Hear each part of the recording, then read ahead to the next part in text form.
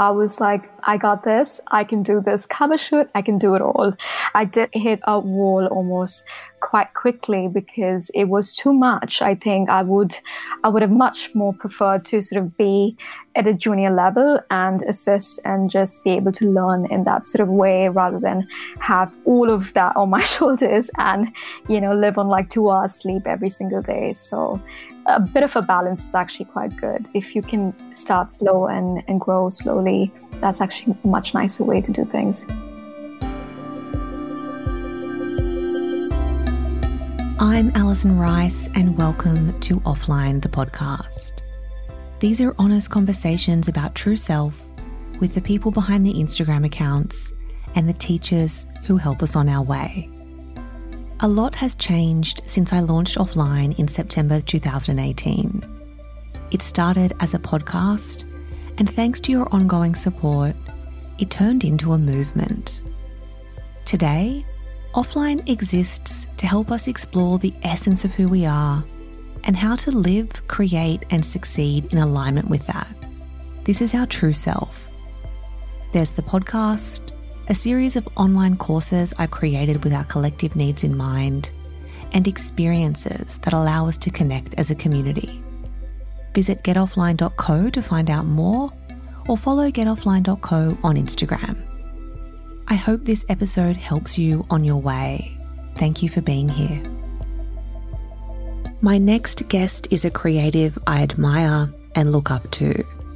Zeenat Wilkinson is the founder of Source, a community-led platform that exists to showcase and celebrate diverse voices and ideas. Zeenat grew up in Mumbai and completed a degree in psychology before leaving to study fashion at Central St. Martin's in London. Today, she lives in New Zealand with her husband and their new baby girl. A huge congratulations. We cover a lot of ground in this episode, but at its essence, I think it honours the journey to successfully making a living as a fashion and lifestyle creative. Zeenat shares how she got her start in media, what it was like working for titles like Vogue India, why she chose to move to London to study at such a prestigious creative college, and why being personally impacted by the lack of diversity in media publications led her to create Source. She also opens up about finding her truth outside of her family's religious and cultural beliefs, her journey into motherhood, and how her decade-long dedication to practicing Buddhism helped her find the courage to leave a relationship she was in for the wrong reasons. I'm grateful she shared such a personal story with the intention of normalising our tendency to make decisions that please other people but devalue our own needs. Here's beautiful Zeenat and I for Offline.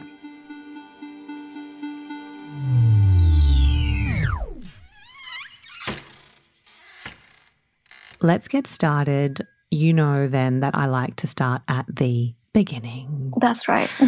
And specifically, I'm always interested to know, particularly for women, how our childhoods have shaped us into the women we are today. Mm-hmm. And so I wondered if you could share with us a little bit about your childhood and if you can share any stories of, growing up. What was it like? So I grew up in Mumbai. I was born there, and I come from a sort of a multi, not biracial, but a bit of a mix. Like my mom is half Chinese and Arabic, and my dad is Indian. So I did grow up with a lot of different influences in my life, and definitely I think growing up in India, and especially I think between the age of I'd say 8 to 18 has really been a sort of, I'd say it's almost like an experiment in trying to figure out how to belong and how much to belong to all of those different elements of my life. How have you done that then? I mean, that's so interesting for us to explore because I guess, is there parts of those different cultures that feel really true to you and other parts that don't?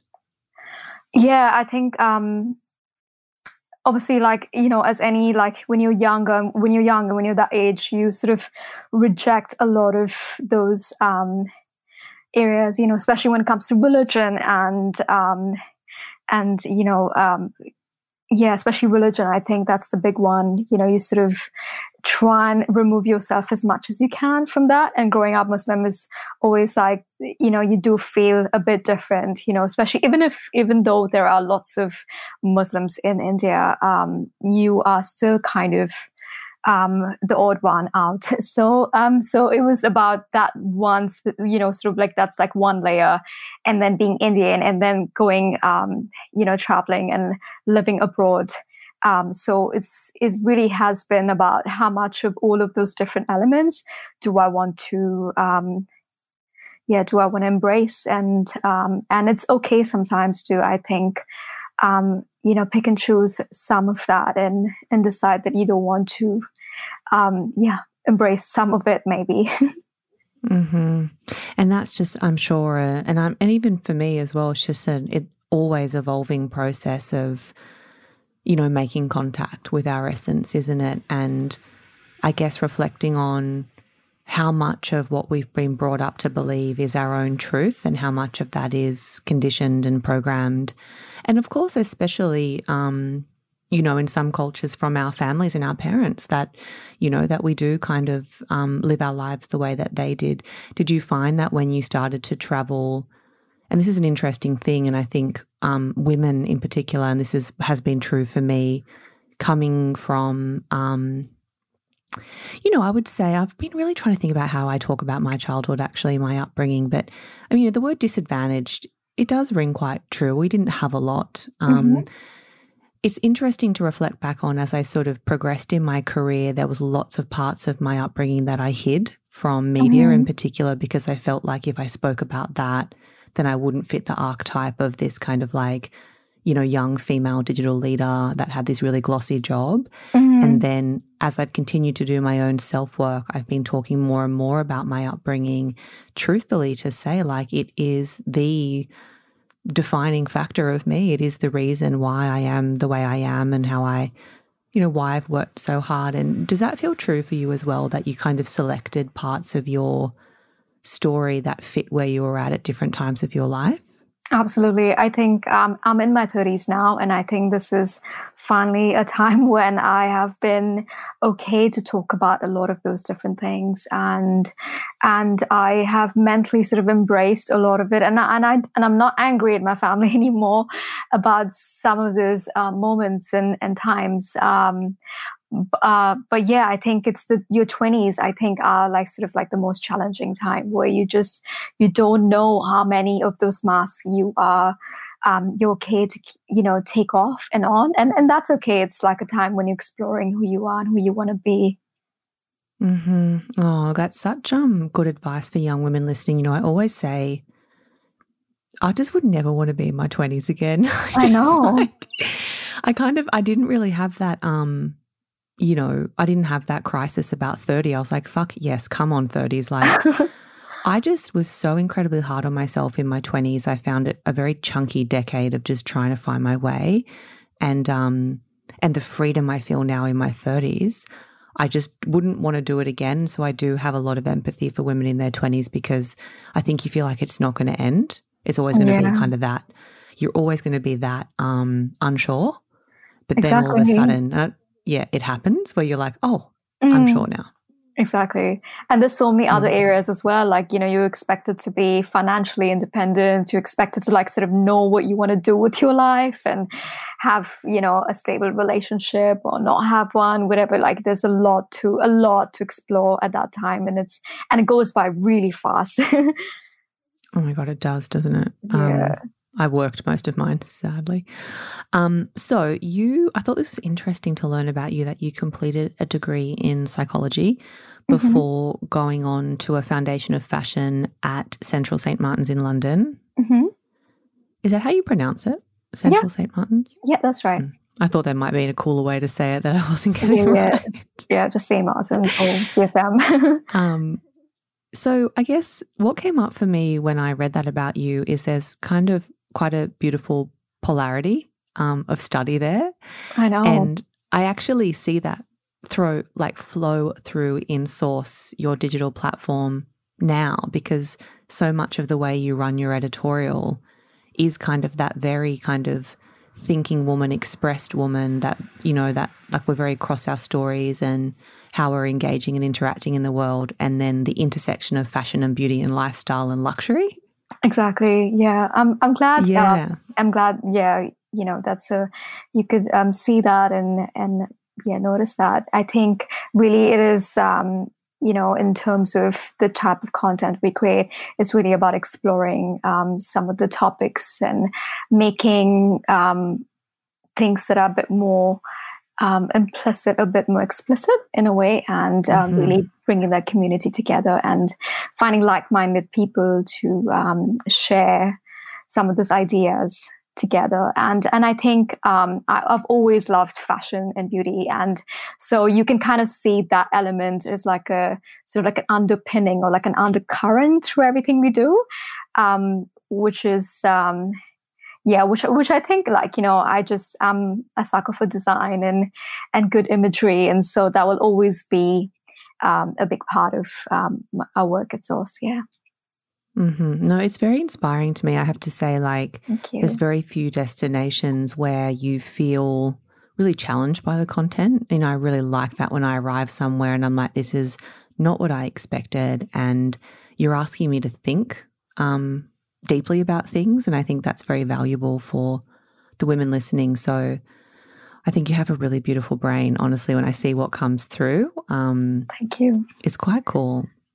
Thank you. I'm not very good at talking about Source and talking about myself, but I'm glad you can still see that in the work we produce. Yeah. Tell us about life in London. So you obviously lived there for a few years, and that's right. I wondered if you could share how perhaps important that stint abroad. Well, I guess New Zealand is still living abroad for you in many ways, but living, I guess, in a more sort of that European culture. How important was that to your, I guess, your career trajectory and your success? I think there might be a lot of women listening who are on the cusp of, I mean, not right now, but once nature allows us to sort of be in the world again, that might be thinking, is a move the thing I need to do to sort of, propel my career? Was that true for you? Yeah, I think it's such a big way. I mean, for me, a lot of people, like Asian families and, you know, people from that culture and heritage would be able to relate to this, but you're very cocooned in your environment, growing up in India or wherever you might be, I think. So I think just being away from my mom and my dad, like asking me what time I'm going to be home every single day, and just being able to be me in whichever way I want to be, I think that was a big force of creatively, like growing and just growing as a person, you know, just taking responsibility for my career. And like, if I want to wake up early the next day and be at uni or be at my internship, you know, I'm my own boss. And so I think that was a really big push for me, and a push in the right direction. Yeah. What advice would you have for, how old were you? You must have been in your early 20s when you moved, right? That's right. Yes, I did my uni and then I moved, yeah. What advice would you have for other women in their young 20s who may be thinking about a move to a city like London? Like, was that having to establish friends and, you know, your activities and your lifestyle? And do you have any advice for the move? With making friends, London is such an amazing city. Like, it is so diverse, and you are likely to find your tribe very quickly.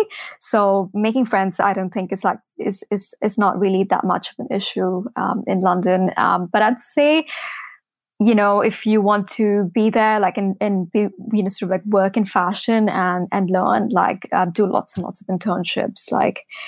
And that's hard because not a lot of internships pay, and London is expensive. So, you know, sort of try and have a balance between a weekend job or a part-time job and have a really, really good internship, and go to St. Martin's if you're trying to study in the creative space, because once you have that in your portfolio, your resume, or whatever, you know, it just opens doors really quickly. It's really interesting that, isn't it? Because there is particular schools in particular cities that when you've got them on your resume, it is a real door opener. And I've been exploring this concept of education, on the back of launching self-study, and are we really sort of subscribed to this like quite patriarchal view of education and how we can be taught? But I think that school is, and I think about that through the lens of like, what is the future of university, right? And how we're going to educate ourselves, particularly as young women. But that school in particular, I think, is one that it just has the most incredible reputation. And it's kind of one of those things where kind of anyone who's anyone in fashion is likely studied there. Was it a really incredible experience? Yes, absolutely. I think the school itself is not easy to get into, and I think the faculty does pick some of the most creative minds from around the world. So you really are surrounded by pure genius in some sense. And walking into the school every day, it wasn't really about the handbag you carry or the shoes you wear. And you sort of think of fashion in that sort of way. It's, that it might be a lot about that, but it's not about that at all. People come with like the most interesting like makeup or like, like outfits that are, sort of head to toe vintage and just really, really cool. And they can be whatever, you can be whatever you want to be. And I think that's why it's really special there. It's true that, isn't it? Like some of the most fashionable people I know don't really wear current trends. Like they're not necessarily designer led, are they? I think it's like true fashion is like self-expression. And often that is quite a personal thing.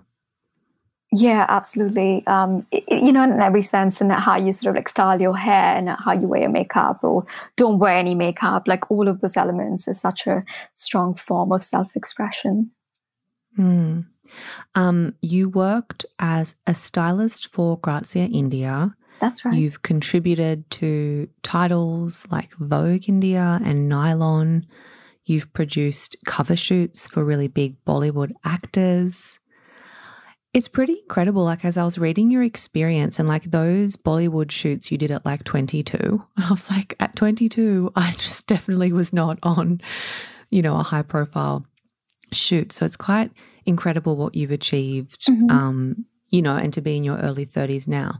I wondered if you could share with us what it's like working at that level, and I guess what's the expectation? Yeah, sure. When I started at Grazia, I sort of worked with the launch team, so the Italian team, and we really worked on creating what Grazia India was sort of like going to be about. So it was very early days, and as a result, although I was really young, I was able to be there at all of the big shoots and the cover shoots, and I had a lot on my plate. Like it was actually the most stressful time of my life. Like it seems really amazing, but I was literally baking out into hives. It was incredibly stressful, but I did get to meet a lot of talented people and work with some crazy budgets. Like the budgets in the 90s are like no longer the same when it comes to editorial work. Like thousands and thousands of dollars being spent on these cover shoots, and I was managing a lot of it, which was a really good learning experience on how to put a production together. So it wasn't just styling, but it was really about producing the whole thing, bringing all the right people, like the makeup artists, the hairstylists, all of those elements need to sort of like work together. And that's how you can create a really beautiful shoot. Do you feel like if you, I know that was like, say, a decade ago, right? But yeah, do you remember any limiting beliefs you had then? Or was there a lot of fear around like, am I supposed to be here and am I good enough for this? Or you didn't have that holding you back? No, I think you don't have that. I think I have more of that now than I did in my How early 20s. Weird, isn't that weird? Like the older we get, the more self-conscious we get, I guess. I remember, when I was young too, same thing, didn't care. Yeah, I was like, I got this. I can do this cover shoot. I can do it all. I think, and then you do realize I did hit a wall almost quite quickly because it was too much. I think I would have much more preferred to sort of be at a junior level and assist and just be able to learn in that sort of way rather than have all of that on my shoulders and live on like 2 hours sleep every single day. So Yeah, so a bit of a balance is actually quite good. If you can start slow and grow slowly, that's actually a much nicer way to do things. It's really good advice for young creatives listening, because I know when we first start out, we really want the big job and we really want the responsibility and we feel so capable. And there's a bit of beautiful naivety in that capability, right? Of like, yes, I can go and do anything. But I think that's such good advice for people to feel comfortable to settle into those learning years, because if you can find a good team on a good brand, or you start your own thing maybe, but if you have a mentor that can actually show you the ropes and teach you all the mistakes that they made so that you don't have to make them and feel that burden perhaps. So I think that's really good advice, because we can be a bit, I certainly was quite impatient, and I do wonder if there was a more, and I don't know about this, but sometimes I do wonder if I would have really benefited from a more traditional women's lifestyle experience, because I went straight from more of a sort of news and social issues journalism background into digital. I've actually never worked on a glossy women's magazine. I have no idea, wouldn't even know, like. And now you're never going to know because they barely exist. Well, I guess I missed the boat completely. But there's like, I mean, I have friends like my girlfriend Billy, who's, edited a magazine before, and there's a way they talk about planning an editorial that I'm just like, huh? Like, and even Tony's a creative director of a magazine. So a really different approach to like coming to content. But do you feel like you've got that kind of more traditional training plus the new media? Oh, yes. Yeah.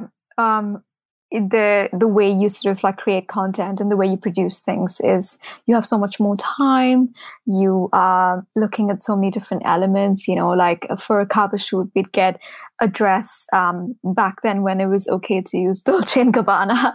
Like they would hand paint a dress for a shoot that I was styling. I mean, that was incredible, just to have moments like those. And, when the dress flies in from Italy, and it's just, it's incredible. Yeah. But now, obviously just you don't have any of those opportunities, but I think it was good. I had that. And I think I feel grateful to have those memories and experience that.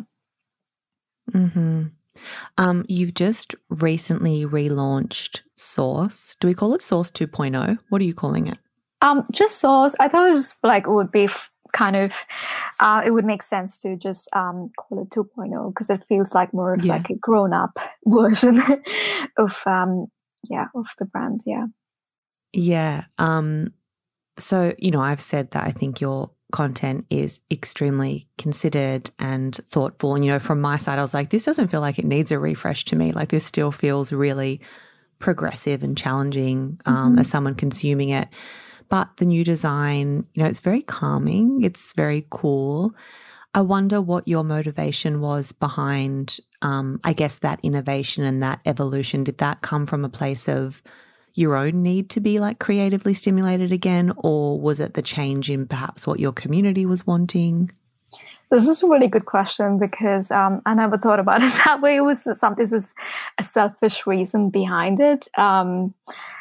I think I got sick of some of the sort of like the look and the logo and so maybe it was a bit selfish. Maybe I just wanted something that is a bit more reflective of my taste now. When we started Source, it was 4 years ago, and of so much has happened. I'm now pregnant and having a baby, and I feel like a lot of the conversations that I want to have and I want to see on the website, it need to sort of, the design and the look and feel needs to reflect that. So it's an interesting thing, isn't it? Yeah, it's been a sort of an unmeditated journey, like it feels like it kept tweaking and evolving, and I'm really happy where it is now, but it will still keep changing and evolving, I think, as we go forward.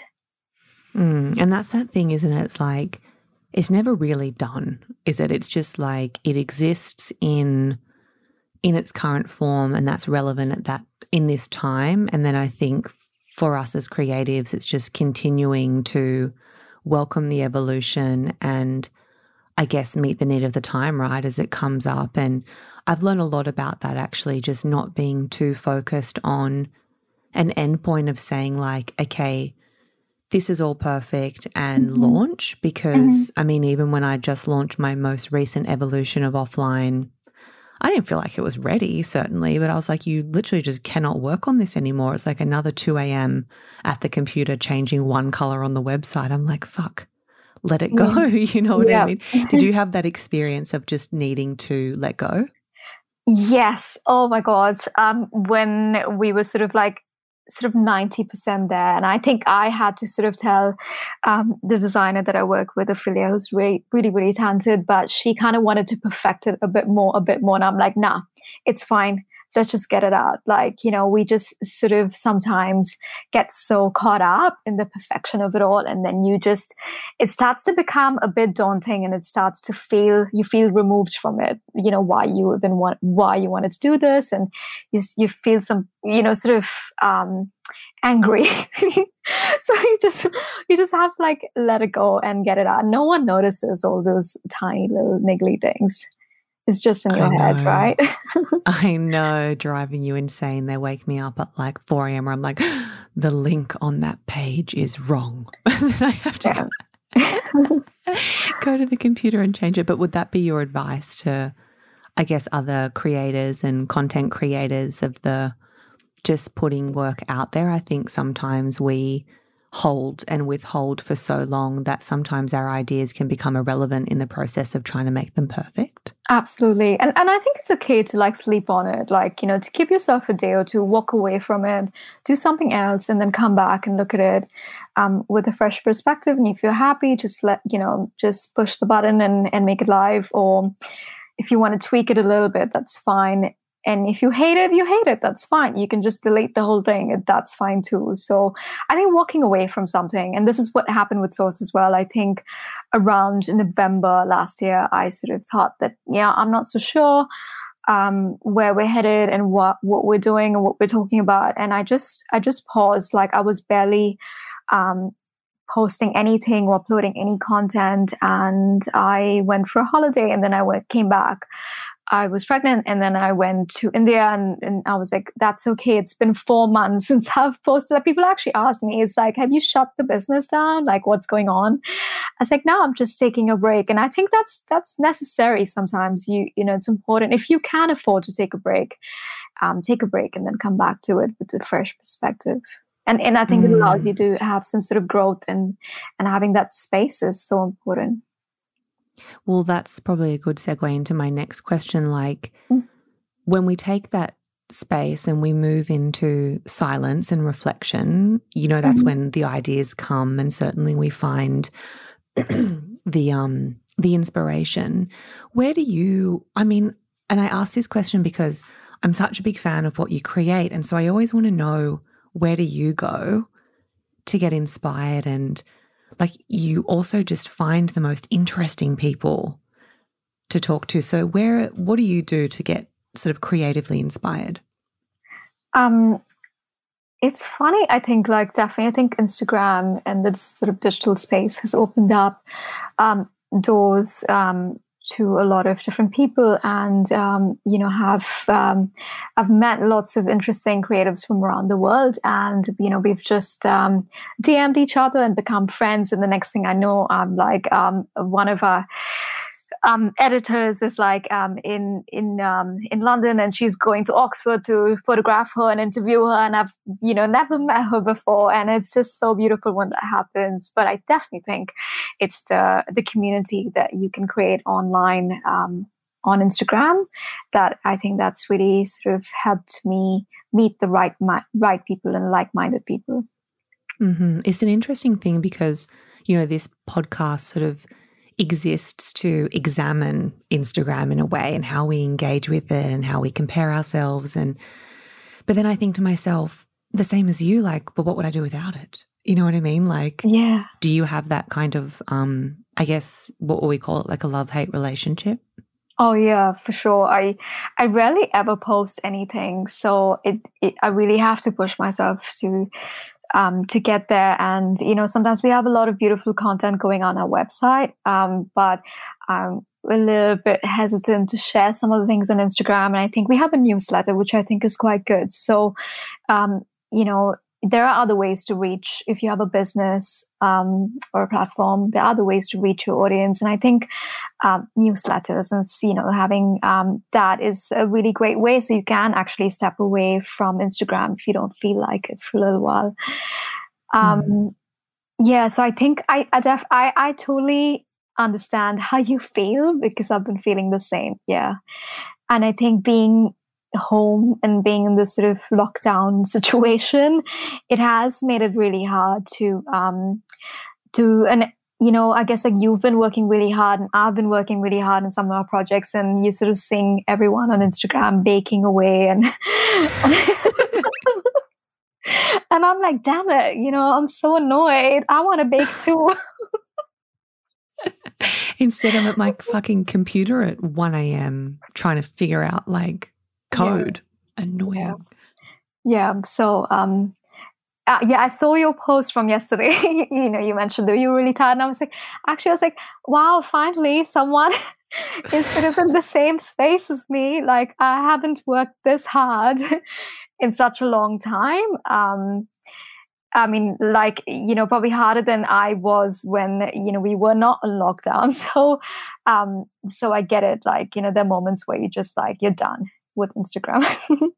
When I put that photo up or that story up, I kind of looked at it and I was like, this is really the reality of like, what I look like most of the time. And even talking to you now, it's like I'm totally like in the sweats, no makeup. And I know you shot this morning, so I get to see your beautiful face with makeup on. But I woke up, I was saying to you before we started talking, sick, and I don't ever get sick, like ever. I feel like I've got the strongest immune system and I've got a lot of sensitivity. Like it's kind of like this feeling of like my nerve endings are like very prickly, and the bags under my eyes, and then to your point, like I've stopped to reflect and I'm like, I actually haven't worked this hard and this, like sitting at this computer for like 10, 12 hours a day, not really moving, like maybe getting up and having, a quick break or going to the post office or something. But all of my kind of practices,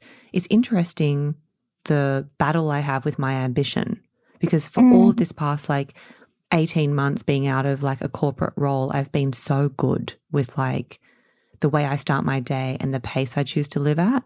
But then it's almost like with the launch, my ambition came and took over again. Yeah. And then yesterday and this morning, I really had to sit in that and think about how quickly you lose control in I guess your own hype. I know. Yeah. I totally understand that. It's some people are driven by this sort of excitement and ambition to do, to start something and make things happen. And some people are really comfortable with having, schedules and having, sort of timelines with things. I'm not like that. I love the excitement and, like working till 3 a.m. and, getting shit done. And I find that process very creative, and it's I don't know. I think it must be a type of personality that just like loves to live on the sort of edge and create. Yeah. But at the expense of my adrenals are just going like, I know. Fuck. And I really can't right now. Like the baby's like, no, just like kicking around, and I have to lie down. So yeah, I will have to find my rhythm going forward. And I think that's what it is. I think about having a family and getting there. I think it does maybe force you to re-examine some of the lifestyle choices. Oh, absolutely. And what we can actually, what we'll be capable of doing. And so let's talk about that, because congratulations, you are Thank you. 29 weeks. One in your belly. Yeah. Just 10 more weeks to go. Which is just like insane, because again, we kind of live through Instagram, don't we? So it's like I saw the announcement and then all of a sudden I'm like, oh my God, you're in your last trimester, which Seems like it happened really quick. And I think, are you going to have a Cancerian baby? Because you're due in July, Yes. aren't you? Yes, that's right. Oh, you've really How done your exciting. research. Are you Cancerian? Yeah. Oh, when's your birthday?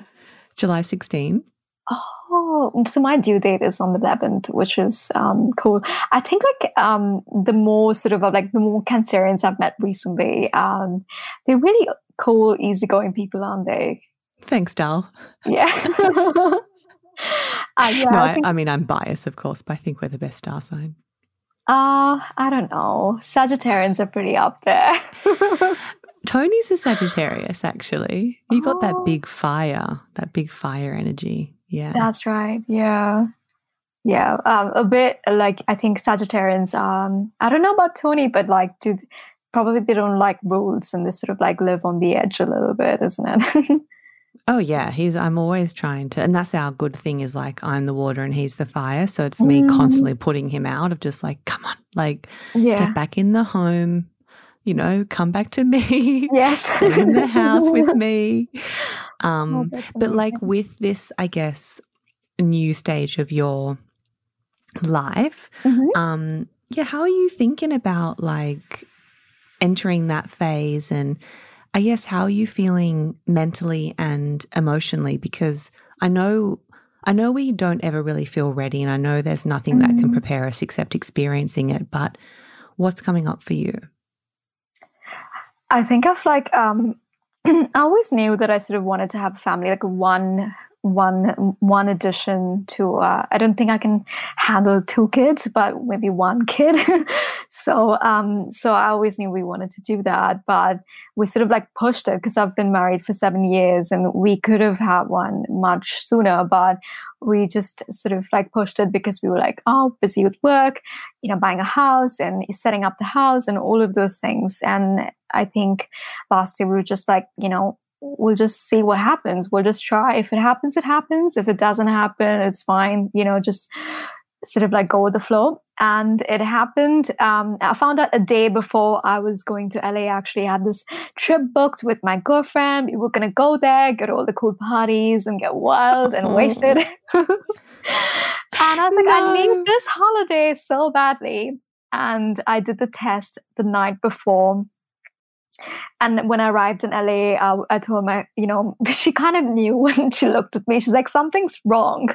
You're hiding something. Yeah. So it has been quite a journey. I have cruised through the first few months, I'd say, but it gets really hard once you get to your 7th month. Yeah. There's lots of there's a lot to learn. There's so many different like layers of anatomy and science and and reproduction to like study. It's literally like going back to school and learning a whole lot where, I'm just like, I'm not ready for that. Like, I have work to do. I don't have time to learn all of this. So, but yeah, no, it's interesting. Yeah. I'm doing it as much as I can. I'm taking it easy. Like we're pretty late with setting up for the baby, but we're doing it,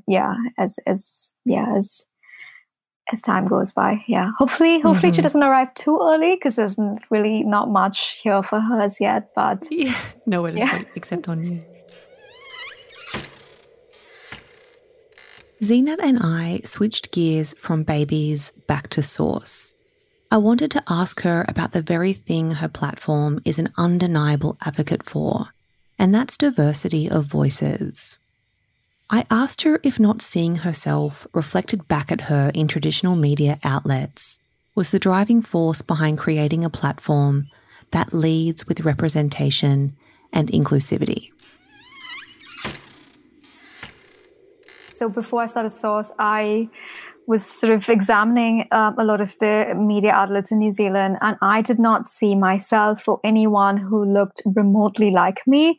I would go through a lot of magazines, literally flicking through ads and pages, and maybe there would be an ad which has, someone colored on it, but there was nothing. And I think that lack of diversity in what was projected and shown in the magazines is a result of not having that kind of diversity within the teams. So as a woman of color, automatically I think I'm drawn to people with lots of different experiences. Like, we have someone with a Russian background in our team, and we do have people like lots of Kiwis and lots of like different women of color like contributing. And so having those different experiences and those different heritage and backgrounds really creates like a rich experience, I think, on that space. Yeah, I'm so glad you raised that. It's like,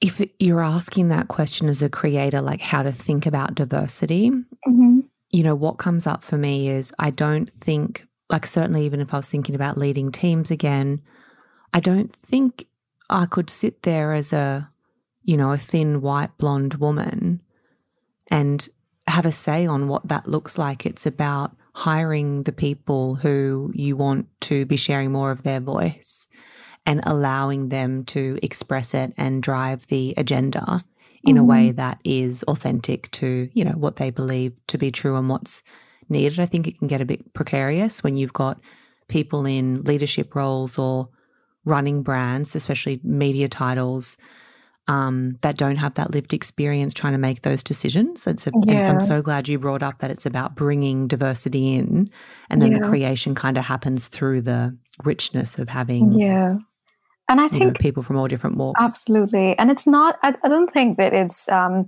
lot of brands may, sort of like shy away from some of these conversations or casting in a certain way because they feel like it looks like you're trying too hard, or it doesn't feel natural, to them. So I think when you have people around you, that look different and have different stories to share, it becomes a bit more seamless and natural to you as well.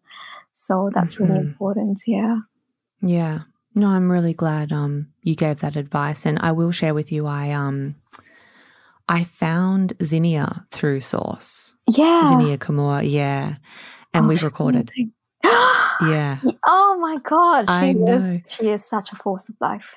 What a brain. I was like, I know. So, yeah. And so we had, I don't know if it will be out yet or not, because now I don't really have a run order. I just publish things when I feel like the guest is, the conversation is relevant. But we had a really interesting conversation about the research she's doing. And so for anyone listening who's not familiar, she's a scientist and a model as well. So she had great polarity there. And she's researching colorism and specifically skin color stigma in South Asia. That's right. And so fascinating the way she thinks. So, and she wants her research to highlight how skin color stigma disadvantages women of color psychologically and economically. And part of that is the responsibility on the brands and the marketing directors and the people running ad campaigns for particularly beauty brands. Again, making those kind of uninformed decisions about what sort of beauty looks like. And then you've got all of these women who are going out and chasing that ideal, which means trying to change the color of their skin. I know.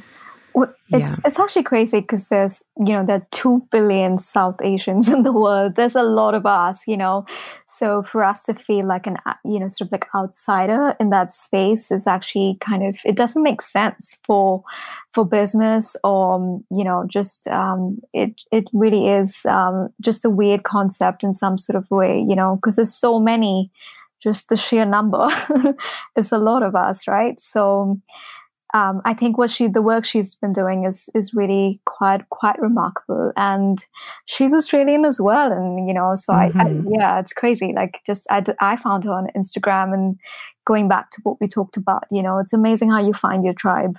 I wanted to ask you about your sort of daily, what I call kind of true self practices, but sort of what you do for self, I guess, in your day. Is there a particular way you start your morning or? So I practice Buddhism. So it's a practice called SGI. It's sort of a Japanese sect of Buddhism, and we do a chant called Nam Myoho Renge Kyo. And so I do the chant every morning and every evening. So I try to do it every evening. I'm pretty bad at that, but mornings are like a must for me. I think it just helps me put things in the right box in a way.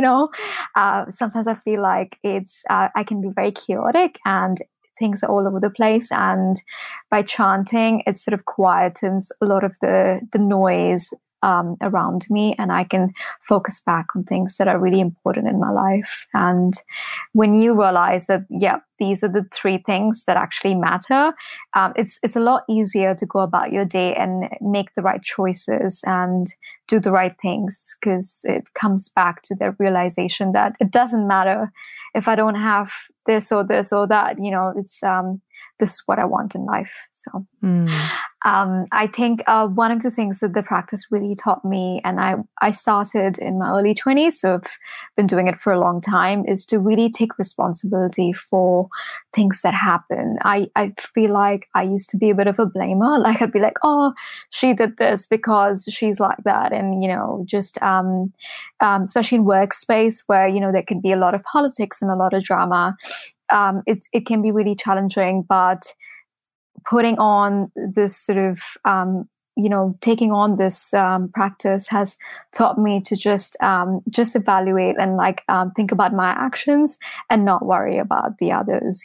Just how I sort of react to that. That's the most important thing. Mm-hmm. That's so nice. I actually started the practice. This is I don't think I've ever shared this with anyone. So I mean, online I'm thankful. on this space. But I was married for like a day once. Wow. So I was dating this guy, and we were engaged, and we got married, and then we got the wedding annulled on the same day, literally. So, and I think it was this practice that sort of helped me feel that clarity that this wasn't for me. But it just kind of got to that moment that I wanted it so badly, and it happened, and then I realized this is not quite what I want. Yeah, right for both of us. Was it a full wedding? Yes, it was. And it was a big Indian wedding. Yeah, there was like family and friends from all over the world that arrived for the wedding. And I kind of felt pressured to just get married, and because everyone's here and everything's booked and we have to do it. And so we did it. And luckily, we were able to annul it. So you don't have to get a divorce if you haven't consummated the marriage as yet. So but I think going back to having this practice, it gave me the strength to just realize that actually this is going to be so bad for the two of us. And it's going to be the hardest thing in my life, but I'm just going to chant and keep going. As I said, it chanted for hours and hours, and found that peace over time.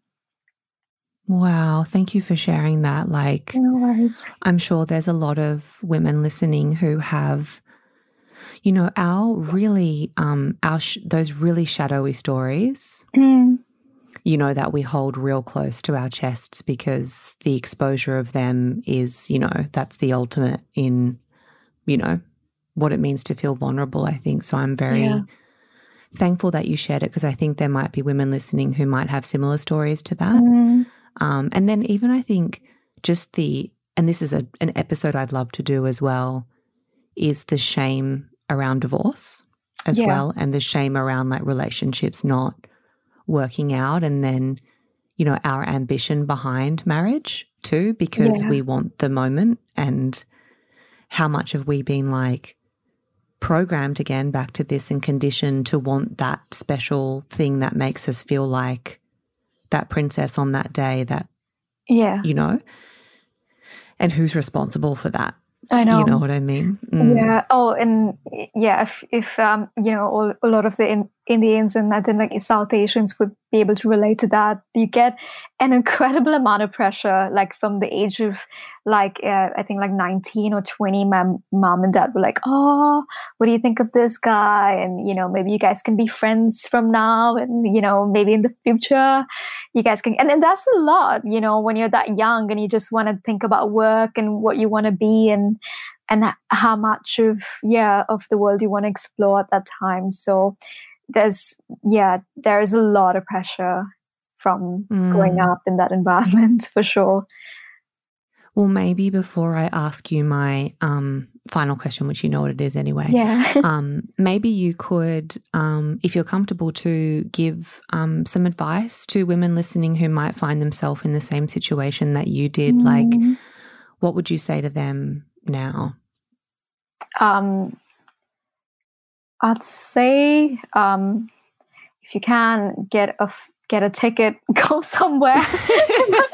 Get on a plane. Get on a plane.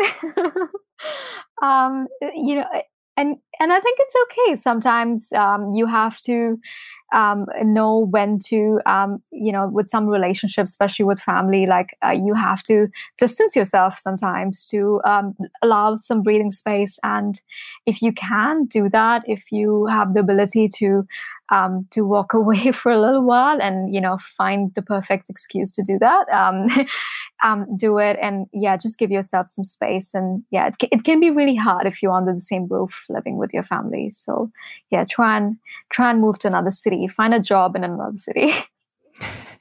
I love that. Get in the air and leave. Thank you. I think that's going to be really valuable for a lot of women, and I guess men as well listening. So you know that Offline exists as an exploration of self. And, you have obviously, and on the back of that story, had a lot of labels and expectations set on you from a really young age. But if we take all of that away and, take Source away and take the Instagram following away, and I guess our identity as these media people, when you're sitting in your true self, who are you and what comes up for you when I ask that question? I've been thinking about this a lot because I couldn't really find an answer, but I think the two things that do come to my mind is that I'm very strong and resilient. And I think those two words do sort of mirror who I am from the inside. So I'd have to say that definitely when things get difficult, I know that I have it in me. I'm a very strong person. Yeah. Beautiful, strong and resilient. Well, thank you for being on my podcast and hanging in there despite the technical difficulties earlier. No, thank you for having me. And I have to say, I think I mentioned that earlier, like the work you do is so incredible. And by being yourself, you give a lot of women the permission to be themselves as well. And that's really important. And we sort of need this kind of space in the world to decide how many masks we want to take off and how much we want to keep on, and I think that's what's really special about Offline. Thank you so much. I appreciate that. You're welcome. Thank you for joining us for this episode of Offline. Visit getoffline.co to explore more episodes, the online courses I've created to help you succeed consciously, and upcoming community events. Follow getoffline.co on Instagram and me. My handle is Alison Larson Rice. Lastly, if you know someone who would benefit from hearing these honest conversations, please share Offline with them.